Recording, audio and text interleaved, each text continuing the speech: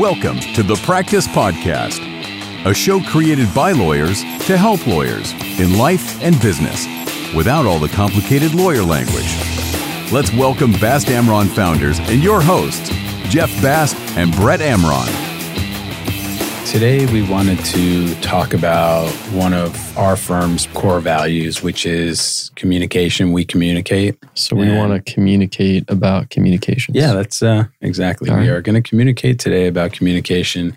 We have our core values written. They're on our website, and they're on a wall in our office and in various places.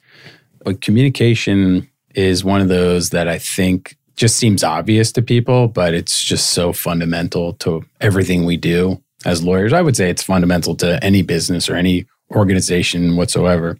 I would say it's communicating fundamental to personal interaction life. Too, right? To life as we know it, right? Miscommunication, failure to communicate, right? 100%. Yeah. I guess it's fundamental to any relationship that you have, whether it's personal or business or otherwise.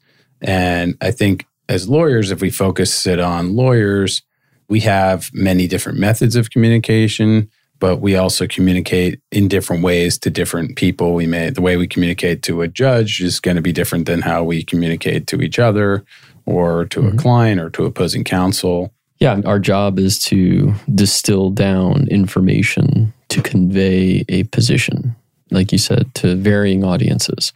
And we have to, that's kind of central to what we do. And we have to decide, I think, number one is, do you communicate, right? That's the first part, right? Whether to communicate or not, right?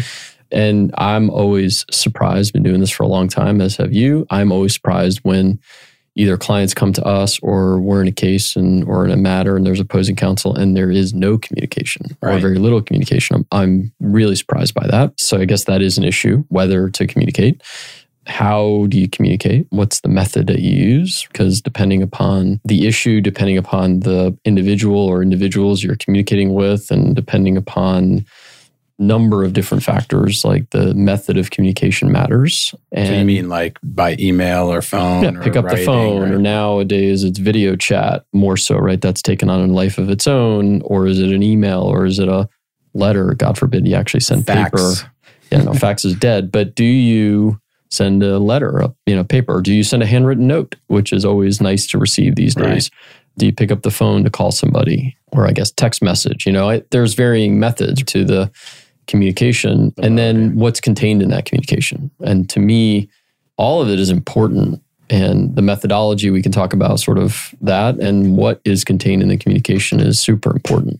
And how we communicate, like what's contained in there. I shouldn't say how. What is contained in there? Yeah, the substance. What you're actually saying and how you say it, right? So I agree with that. And I think if you go to the first one of those was whether you communicate, my answer would be always, right? I think it's almost always better to communicate. The only time I could think of, as you said that, when I might not want to, is sometimes strategically in litigation, we will not reach out to the other side because they may perceive it as a sign of weakness. But that's really only in very limited circumstances and it's very case specific. Yeah, that's a very old school. And I subscribe to that in some instances, but I almost like to disarm it and jump out in front of it and just let someone else decide why I'm communicating with them as a sign of weakness. But you can convey, and that's communicate to them. How you communicate. Right. It's how you do it. And what you're communicating to them and conveying to them should come across as, I'm not reaching out to you as a sign of weakness. I'm reaching out to you because I do think that we should communicate. And if you want to take it that way, well, that's up to you. Right. But I'm here conveying to you that this is not. I'm very confident in my position, but you know what? Our job is to communicate. And so if you tell me pound sand, then, fine. And then I can go back to my client with my head held high or even a judge and say, Your Honor, we reached out, we attempted to resolve the issue or to work through the issues, and we were just unable to do that. Right. Yeah, but at least you tried. You tried. And I agree. And I think you owe it to your client and to the court in the litigation context to attempt to resolve really all disputes. And it's always in our client's best interest, even when the clients, sometimes they don't think that. It's always in their best interest to resolve a dispute. And if it can be resolved by a phone call or a video conference or however, a mediation, whatever it may be, you should do that. Yeah, I mean, listen, are there times when like, hey, let's just stand silent for a period of time? Sure. I mean, there may be, but that doesn't mean I'm not communicating at all. It means that I've communicated in one form or fashion, and I'm just not going to continue unless there is reciprocal communication, right? Yeah. We have following up. I mean, I do it, you know, probably to the annoyance of many, but that's our job. Sure. How would you feel if you hired a lawyer and you asked them, hey, have you reached out to the other side? Yeah, I sent an email about 2 weeks ago. And that's it? Yeah, that's it. Or I called and left a message and that was it. Yeah, I called and left a message and haven't heard anything back. Right. No, it doesn't work that way, you know, in my view. No, I agree. And I think you attempt to communicate as often as you can or as appropriate. The only times, you know, the only times, as we were talking about, where you maybe stand still is even in that standstill, it's likely after excessive communication. So if you've tried and you can't resolve it, then you stop. But I think reaching out to the other side, having a conversation more often than not is productive. And the other side of this is also just talking to our clients. I think a lot of lawyers go wrong too, is they don't communicate enough with their own client. I know you've encountered it. We've encountered circumstances where opposing party receives a settlement offer, maybe from us, and they're not communicating it to their own client. They just reject it out of hand. And forgetting the ethical ramifications of that, which is it's obviously unethical to not communicate a settlement to your client. But I think any lawyer that doesn't keep their client informed and communicate honestly with their client is doing a disservice. Yeah, obviously our method is to, quite honestly, sometimes over-communicate with a client and provide them with transparency and everything that, what's our mantra here is anything that comes in or goes out of this firm goes to the client. Right. They should know what we're doing. Right. And until a client says, please stop sending me all this stuff or telling me all this stuff, which I don't think I've ever had, then we stop, right? But the idea is to just keep them informed. Obviously, and this is what the substance, we'll get to number 3 in the list, is what you say in the communication rather than just see attached, which, you know, that happens too. So I'm going to send my client a 60-page brief that has just been filed and I'm going to say, see attached. That, right. Or to me, to us, like, or see attached order from the court. Granting a motion for summary judgment. I'll call you. Is this good? Is this bad? Right. Or just see attached. You know, there's got to be more to that communication and maybe even a call in advance of sending, depending on what the news is, good or bad. To me, I think you have to pick up the phone and say, all right, listen, just got this ruling. I want to preview for you that it's a good or a bad or it's indifferent or whatever it is. I'm going to send it to you. I want you to read it.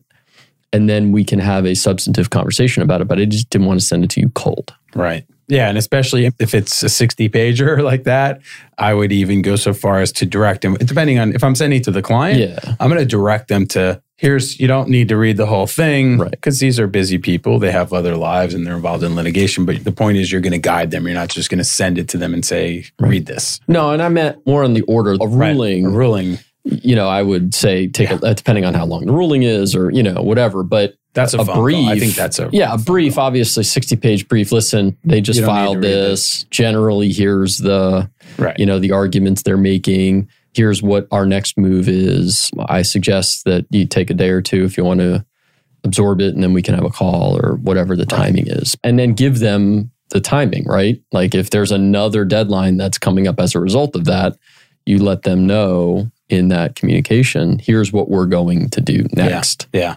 And I think, you know, it looks like we've shifted over to the third one, which is the substance of what you communicate. And I think it's obviously probably the most important one. Well, you don't get to 3 if you don't. You don't get to 3 if you don't hit 1 and 2. That's true. I think what we say to our clients is, to me, I think of the most effective communication is the one that anticipates the response or the question. So try to anticipate what questions is the client going to have when you send that brief or order or whatever it is that you're going to send. So here's what I'm sending. Here's why it's important. This is the part I want you to read. And this is what our plan is. It's exactly what you just outlined.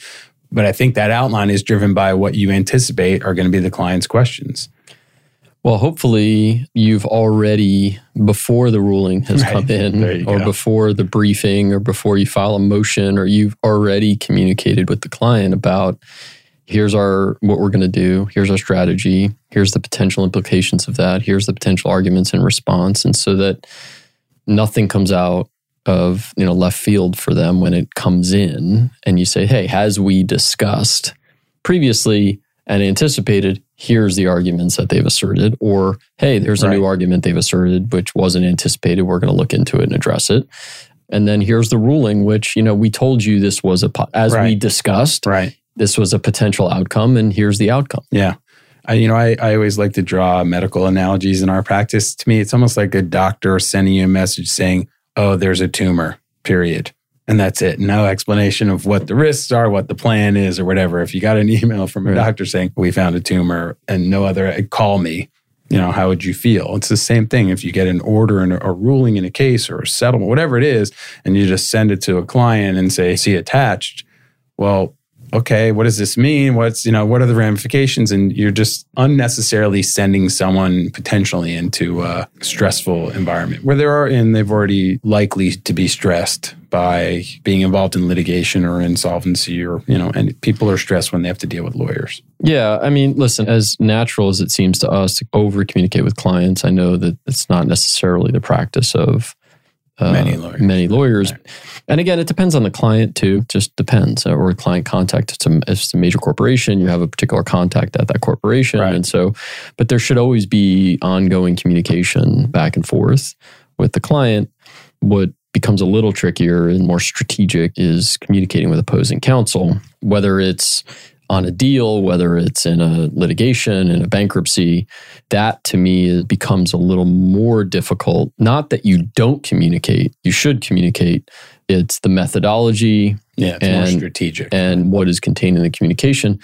My view is before things get contentious in any litigation is to pick up the phone and reach out to opposing counsel and have a conversation, a call, or maybe a video chat now, and just listen. We're going to litigate over the issues. Hopefully that's all we're going to have to fight over. Right. And we can maintain what we should maintain, which is civility between us, and just deal with the issues at hand, no matter how contentious our clients might be, and try to get off on that footing with a particular lawyer that I don't know. If I don't know the lawyer on the other side, right?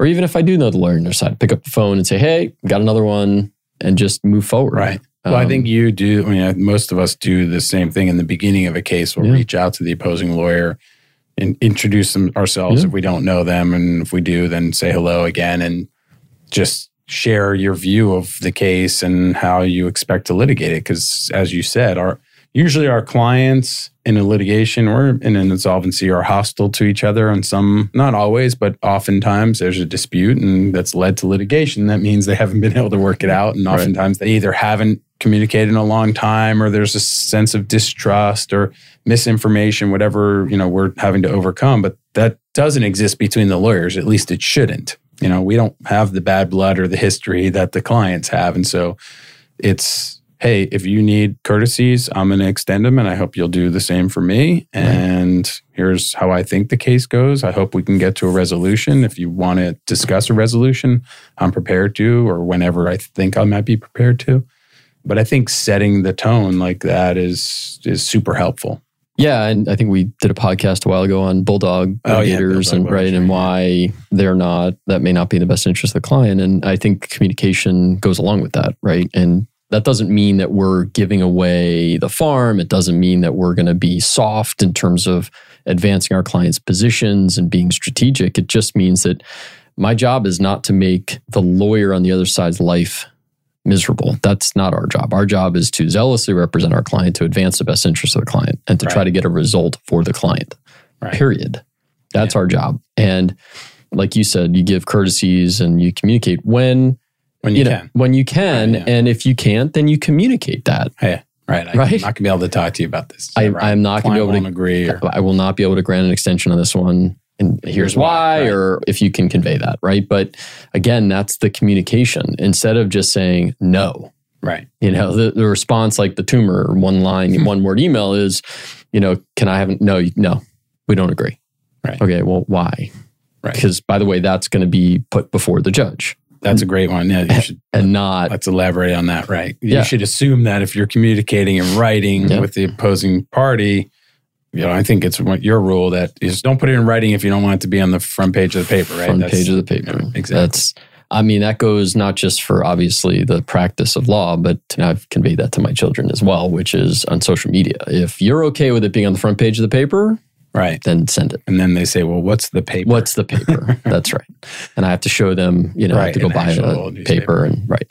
But yeah, if you're comfortable saying something in an email that you would say face to face to somebody and that you would be okay with it being on the front page of the paper, or that the judge would read it. Like you're okay with the judge seeing that, send it. Right. Because you should assume that it's going to be attached. Yeah. At some point in a contentious case, you should assume their communications are going to be attached to a filing in court. Hopefully not, but... No, but that happens. You need to be prepared for that. You got to be prepared for that. But keep in mind, if you're not willing to do it, then why are you saying it? Right. Even on the phone, why are you conveying it that way if you're not willing to say it in front of the person or to the judge or on the front page of the paper? Put it in writing. I agree with that 100%. And you should be mindful that anything you put in writing is going to be put before the court. But then why are you shouldn't even say it anyway. Right, exactly. On the phone. There's another way. We're lawyers. Our job is to figure out how to convey our position in a manner that others can understand it. So why do we have to get all, our backs up? And listen, I'm not innocent here. I've, over my career, I've done it. I get it. And there's times when you're heated and you're heated exchange and things happen. But I think through the course of time, you have to realize that may not be the best interests of your client. And that means maybe I'm not doing the best job as a lawyer if I can't convey in a civil manner, if I can't convey to the other side my position. Then maybe I'm just not good at what I do. And if you're on a call and you can't, then say to the person, hey, can you hold on 1 second and take a deep breath and gather your thoughts and then communicate to them back, put them on hold for a minute. It's almost the same thing as before you send a hostile email. Yep. You should not send it, but set it aside and just take a deep breath before you send it. Yeah. What do we always say? Like type the email and walk away. Right. If you're angry, if you're incensed, if you're, whatever, what someone else did or type the email, but walk away. And I always, if I do it, I don't put in the 2-line like who I'm sending it to. I just type the email. Yeah. So just in case you hit send, mistake, it doesn't go anywhere. Yeah. No, I agree with that. Right. That's just to clarify that, just so everyone understands. So when you're writing that emotional or hostile email, don't fill in the recipient's information until the end. Write the email so there's no risk of hitting send by mistake. Yeah, because we've all made that mistake. Yeah. You hit send and you can't pull it back. Yeah. And you and I have a pretty good practice where we have that situation. Oftentimes, I'll just run it by you or the vice versa and say, hey, what do you think about this? And usually when I do that, I'm expecting you to say, don't send it or to modify it. And sometimes you go, I like it. It's fine. It's kind of like find that person who you can use as your conscience, as your kazoo from the Flintstones. As what somebody, are the Flintstones? Exactly. Right. As somebody who can be your check and balance on your tone or language. Yeah. And just sit back for a minute and just take a deep breath. Right. And maybe hit send anyway. Right. But those are the hard ones for sure. And listen, in court, sometimes things happen too. And we've seen it recently on TV and some of the trials that are going on. And, judges and lawyers will tangle and lawyers will tangle in court. And it happens in the heat of the moment. But our communication and conveying our client's position, our position is so important to what we do. That is what we do. Yeah, we're that's advocates, our job. Right. And so clients hire us to advocate their position in a manner that convinces a third party to decide in their favor. Right. And sometimes the clients, we've talked about this, maybe even on other podcasts, but sometimes clients just need to be heard. They need someone to communicate their message because they feel like nobody's hearing them. And sometimes, in those cases, I always like to have the client in the courtroom so they can hear us make their case and they can hear the judge react. And especially, in more challenging cases, and especially in insolvency, we want clients to hear it directly from the judge. 100% agree. But I took out of that something that I did want to convey in terms of communication, and this always gets lost in communication or discussion on communication, which is everyone thinks communication is the outward expression, right? Whether it's writing or verbal or video or whatever you want to call it. But listening is a huge component to communicating. That's one, huge. We have, for sure.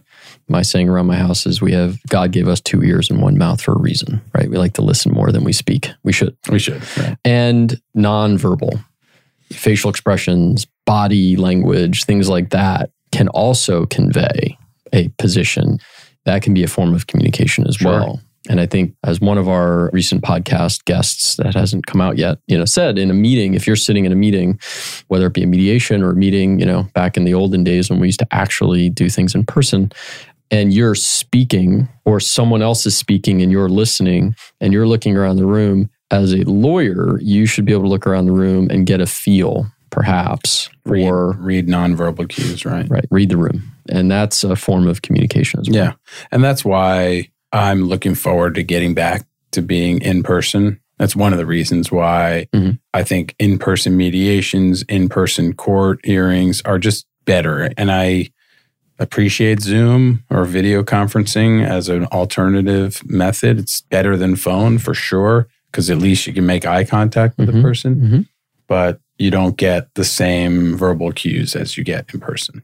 Yeah. And look, Zoom is here and I think it's good for a lot and good to help the practice. But I agree with you. I think that for some of it, in person is just, thankfully we've got video as opposed to just phone. To me, phone hearings are just impossibly difficult unless it's really a routine ministerial thing that you're dealing with. But I think to get a sense of the judge, get a sense of the opposing side, get a sense of the parties generally, the people you're dealing with, to me, it's in person is far better.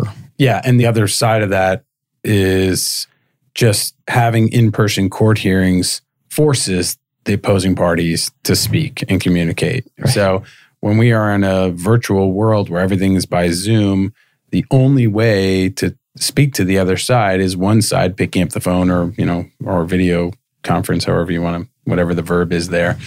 But when you have to go to court and you actually have to physically go to court, you will see that opposing lawyer. So you are forced to communicate with them. And that's where, how many times do we resolve matters? We resolve cases in the courthouse, on the steps. Sometimes people aren't as brazen in person as they are in an email. That's for sure. Yeah.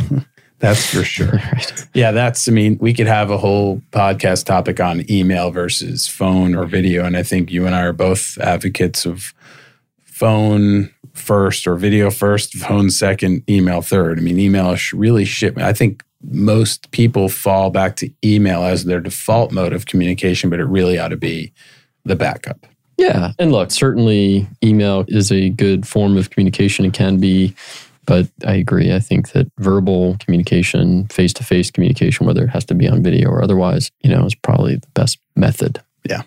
So I wanted to circle back to something else you said about listening, because I think you're right. That is... Oh, you listen. You heard communication. Exactly. I have 2 ears and I tried to use both of them.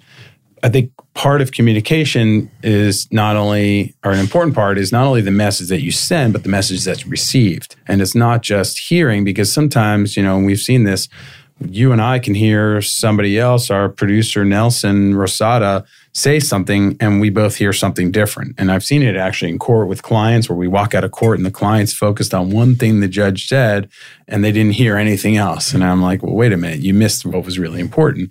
And so we tend to I think a lot of us have a tendency to hear what we want to hear, especially clients. And so it's on us to make sure that the message that was sent is the same one that's received. And that is, to me, oftentimes litigation is a product of that challenge right there, where just a miscommunication, a message that was sent is not the same one that was received. Yeah, and that goes to, obviously, the communication. Again, our job is to convey our position, but to make sure, not just to presume that the other side heard our message. Right. But to confirm that we're on the same page, right? Yeah. I had a lengthy call yesterday on discovery, whatever, and we were talking, and as I was listening, I said, well, hold on.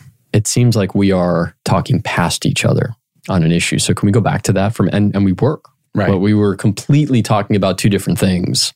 as if the understanding, like the other side's view was we wanted certain things. And my position, I said, I don't understand why the volume is so large. I don't get it. And we started talking, we kept going. And then that's why I put a halt to it. And I said, hang on a second. Can we go back for a minute?